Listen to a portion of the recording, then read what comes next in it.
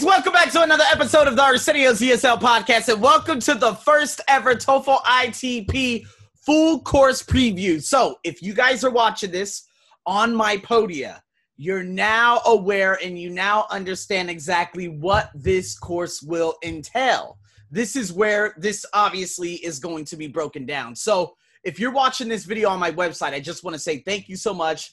Stay with me throughout this video. I'm going to be showing you exactly what we're going to be going over.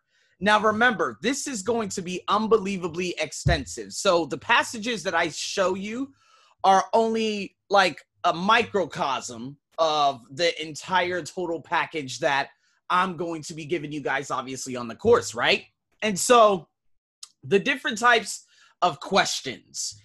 We've already been through a lot of them. You guys may have seen me, obviously, if you're watching this on my blog, if you're listening to me in podcast form. There are a number of different questions, and some of you out there, you do have difficulties with the ones that say all of the following is true, except, or it could be inferred from the passage, or referencing, or demonstrative pronouns, or vocabulary words in context, or the main idea of the passage. Well, in this episode, I'm basically going to be showing you exactly like the course itself, right? So all these different headings that I'm going to be showing you and running over, this is what's definitely going to be obviously on the, on the actual, on the actual course. So you're going to be seeing previews come up too. I totally thought I had a vocabulary I thought I had a vocabulary question, but you guys understand about the vocabulary questions. So anyways, in saying that, okay, the first part, recognizing distractors and the main idea, main topic, main purpose questions. What does this mean? Well, the thing is, some of you could eliminate bad answers by understanding, like, okay, this is too specific, or this could be too general, or maybe this is irrelevant, or this is too specific and it was only mentioned one time in the third paragraph or fourth paragraph or fifth paragraph. And so this is why it is so, it's so critical, because what I'm going to do is show you exactly what this means. And I actually wrote down the SC and the X for specific, correct, and incorrect. So what I'm going to do, I'm going to read out this passage for you and give you the question, what is the main topic of this passage? So here it is. There are two main types of cell division. Most cells are produced by a process called mitosis. In mitosis, here goes the description, a cell divides and forms two identical daughter cells, each with an identical number of celled plants and animals. Sex cells, however, are formed in a special type of cell division called meiosis. This process reduces the number of chromosomes in a sex cell to half the number found in other kinds of cells. Then, when sex cells unite, they produce a single cell with the original number of chromosomes. So what we have here, two main types of cell division. One is called mitosis, one is called meiosis, right? So let's look at the main topic of this passage, okay? A, it says the method by which one single cell organisms reproduce, okay? B, a comparison between mitosis and meiosis. And C, meiosis, the process by which identical cells are produced. Now, X is obviously incorrect, right? Because it says here, the process by which identical cells are produced. But is that the main topic in general? No, it's a detail within the second type of cell division. So that cannot act as a main topic. Now, the method by which one cell organisms reproduce, that's too specific. Okay, so if I look here, it's mentioned very briefly in the second sentence, in the second clause, each with an identical number of celled plants and animals. That is a one-celled organism, right? And so in saying that, it's too specific. It can't be the main topic. So B, a comparison between mitosis with the description, then going into meiosis with the sex cells, and that being obviously the description to that. That's it right there. It's a comparison between mitosis and meiosis. In the first sentence, it says there are two main types of cell division. Boom. So what can you expect on the course? Well, there are going to be a number of, you have no idea. It's going to be tough. There's going to be a lot of modules. There's going to be a lot of videos. I'm not going to be able to do, obviously, like 10 questions or 25 questions in one video. That could be too daunting. It's better to split it up. So I'm going to create introductions and like catchphrases for each of them so that obviously you could do them and then check the video and then check your answers and go from there. So again, just imagine that, but it gets longer because this is only one paragraph. It becomes 2, then 3 paragraphs. And then towards the end of this, you're going to have like 7 questions. What's the main idea of paragraph number 1? What's the main idea of paragraph number 2? What's the main idea of paragraph number 3? These little techniques within the course is what's going to propel you. All right. So that is in regards to obviously covering the, what is it? Oh my God. The main idea, main topic, main purpose questions. So going on to the next one, overview questions. So the primary purpose of this passage is to do what? Now I'm going to read this out for you guys. This is going to be a little bit long, but let's keep it in mind. I'm going to give you the answers first. A, trace the development of American folk music. 2, explain the oral tradition. 3, contrast the styles of folk musicians. Now, remember the primary purpose. All right? So let's break this down. American folk music originated with ordinary people at a time when the rural population was isolated and music was not yet spread by radios, audios, compact disc, or music DVDs. It was transmitted by oral tradition and is noted for its energy, humor, and emotional impact. The major source of early American folk songs was music from the British Isles, but songs from Africa, as well as songs of the American Indians, have a significant part in its heritage. Later, settlers from other countries also contributed songs. In the 19th century, composer Stephen Foster wrote some of the most enduringly popular of all American songs, which soon became a part of folk tradition.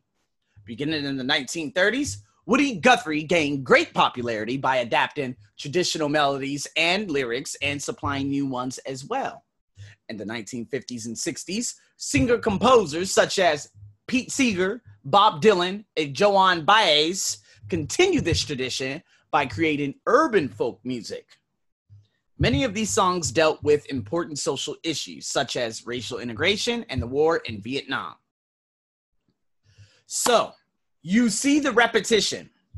First sentence, where did American folk music come from? Second sentence, the major source of American folk songs. Okay? Again, American songs which soon became part of folk tradition. After that, it talks about obviously Pete Seeger, Bob Dylan, and them creating urban folk music. So what is this primarily about? A, trace the development of American folk music? Yes. So you're going to see a repetition throughout the paragraph. And all of this needs to go back up and like help build the topic which was stated. And it was about American folk music and where it originated. Right? Number 2, oral tradition.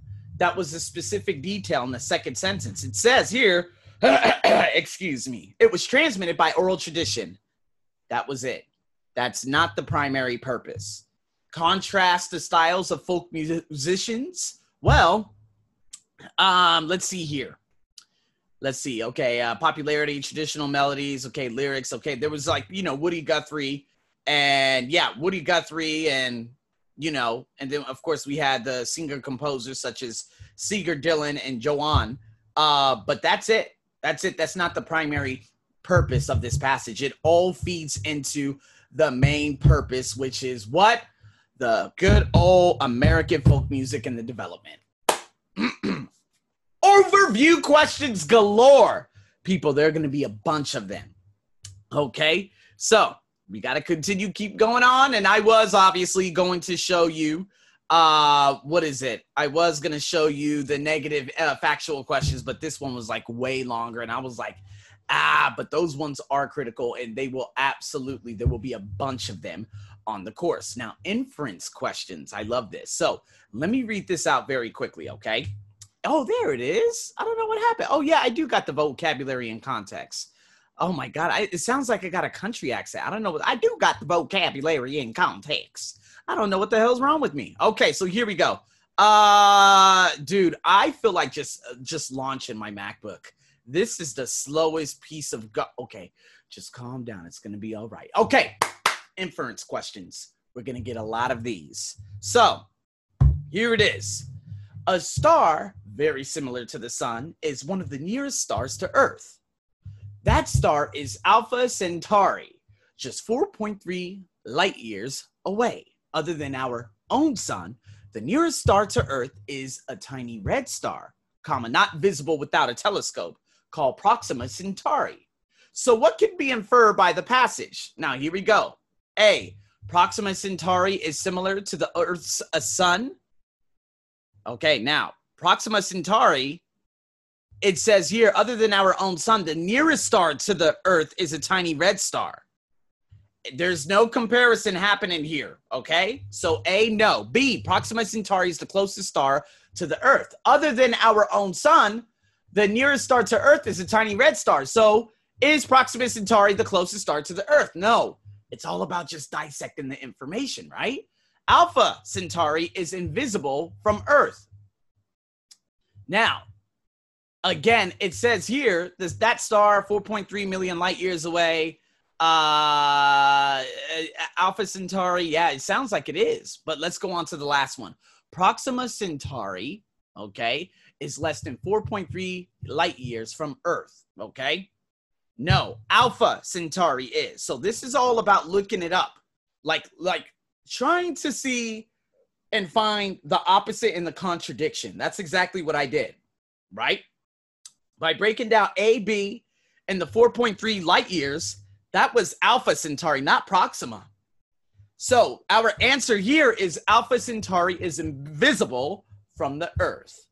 Because, well, that's the last question we have here. Sometimes going backwards and answering the question will help you in, like, answering more quickly than, you know, the opposite way, trying to look for the answer. Eliminating the bad ones and say, okay, let me get this piece of information. Boom. Hell no. Get out of here. Next. Boom. Oh, hell no. Next. Boom. Oh, hell. Maybe. Next. Oh, hell no. See the maybe? Yes. Sometimes that's quicker. So I'm going to show you a number of different techniques in terms of answering inference questions. So here we go. Let me give you a couple of, oh, this is tough. Vocabulary and context questions. I swear with TOEFL ITP, these questions are insanity to the umpteenth degree. Okay, so it says here, the planet Mercury is visible to the naked eye, but is not the easiest planet to spot. Now, I forgot to obviously highlight it, and I will highlight it for everyone obviously on my good old blog by putting a little bit of a text color. Let's make it red and let's make it rain. Okay, so naked eye. All right. So what is it in closest meaning to? Now remember, eye. Okay. Now, number one, unclothed. Can the eye become unclothed? No. Two, unaided. Perhaps. And three, unarmed. If you're unarmed, that means you do not have a weapon.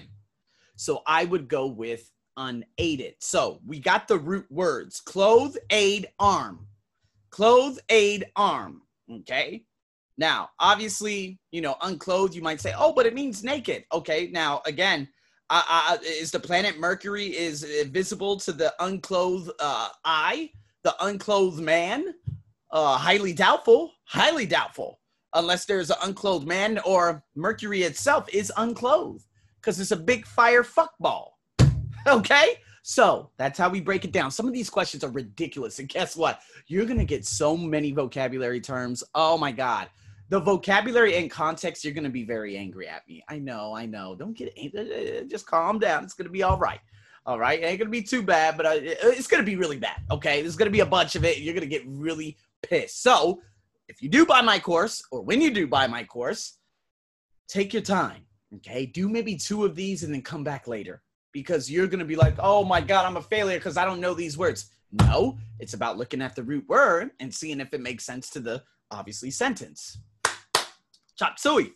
Next, every atlas has its own legend. What is an atlas? It's those big books. So, can a big book have a legend as a mythical story or a mythical person? No. A, it says mythical story. An atlas is a big book that provides, I forgot, I haven't seen one of those since 1995, but it has a lot of information, right? It's not a mythical story. Now, some of you are like, I don't know what an atlas is. Okay, well, I mean, think about it. Legend, mythical story. Yeah, anytime, that's a distractor. If you're like, legend, mythical story, yes. Or sometimes legend, famous person, LeBron James. No, those are too easy. TOEFL ITP gets a hell of a lot more complex. So the answer would be an explanation of symbols. I know. That's why, oh, yeah, you're going to be like, oh, Arsenio, man, I hate you so much. I understand. Jesus, I hate me because I'm amazing too. But let's keep it rolling. Here we go. These are the questions that I told you are going to be very, very important on your TOEFL. This is the reference question, the they, the it. All right. So let me read out this paragraph. There is a poisonous plant-like animal called the, I don't know, anemone. Let's call it the anemone, okay? Anemone. Ooh, it could be anemone. Anemone. Fuck it. Anemone that lives among coral reefs. When small fish venture too close to the tentacles of these living flowers, they are stung and eaten. For unknown reasons, the anemone makes an exception of the clownfish, which swims through its deadly tentacles in safety. When in danger, the clownfish dashes among the anemone's tentacles where other fish are afraid to follow. The clownfish even builds its nest where the anemone can protect it. So they, in line, you know what, and I meant to write, obviously, where's they? In line 2. Why did I write E? Maybe because E's close. Okay, so here we go. They in line 2. Okay? They in line 2. What does it refer to? So let me repeat this again. When small fish venture too close to the tentacles. So we're looking at the sentence, right? Small fish mentioned. Tentacles mentioned. Both plural countable nouns. Of these living flowers, okay. Here we go again. Another plural countable noun. They are stung and eaten. So what are stung and eaten? The living flowers, the tentacles, the coral reefs, or the small fish? So only one thing could be eaten. And I've never heard of tentacles being eaten by their own tentacles, or tentacles being eaten by the flowers and vice versa. The first plural countable noun that was mentioned at the beginning of the sentence was when small fish venture. So the answer would be small fish.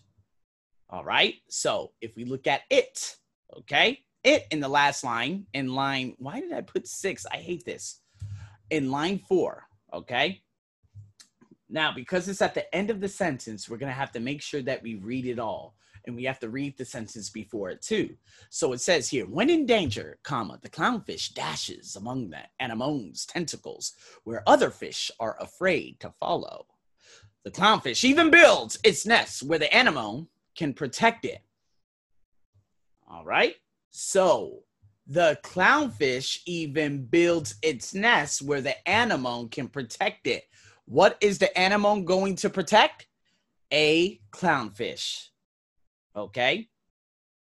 Now, obviously, the anemone does not need to protect the nest. It needs to protect the clownfish itself. Okay. So, in saying that, B, nest, no. Anemone, no. Exception, obviously not. That's a TIO ending, and, you know, the anemone's not going to protect the word exception. All right. So, in saying that, there's the breakdown. There are the variety of different questions that you are going to see on my course. It's going to be very extensive.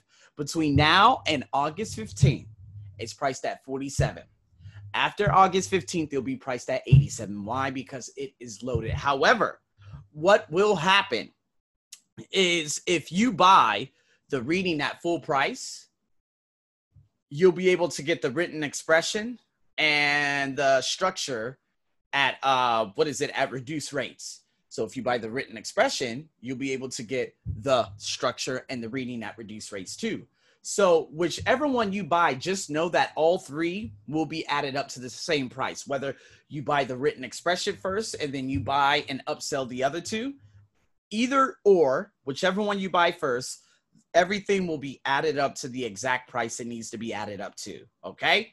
So if it's 87 here, then 57, okay, buy this, okay, this, add these up. It's going to be the same in the three different ways you may approach this. All right. So it's saying that there's going to be so much more coming. Now, if some of you are like, I need the reading right now because I have a test coming up, I will debut it right now. But just know that the content will be uploaded between now, July 1st, okay, all the way through to August 15th. So it won't be finished with all the videos and write-ups until August 15th. All right. So if you buy it now, discounted rate, I'm going to be uploading every single day all the way through so you can get some practicing in. But if you want to buy it now and just wait till then, it's all good. It's entirely up to you. So in saying that, this is the beginning. If you're watching this on the website, you know exactly what you're going to be getting. You're going to see a lot of content getting uploaded at the bottom. If you're watching this on my blog, consider it. If you're watching this on YouTube, consider it. If you're watching this on IG, consider it. So in saying that, thank you so much for tuning into this wonderful video. That is the breakdown, and there's a lot more to get into, and you'll be seeing a lot of previews. So until then, over and out.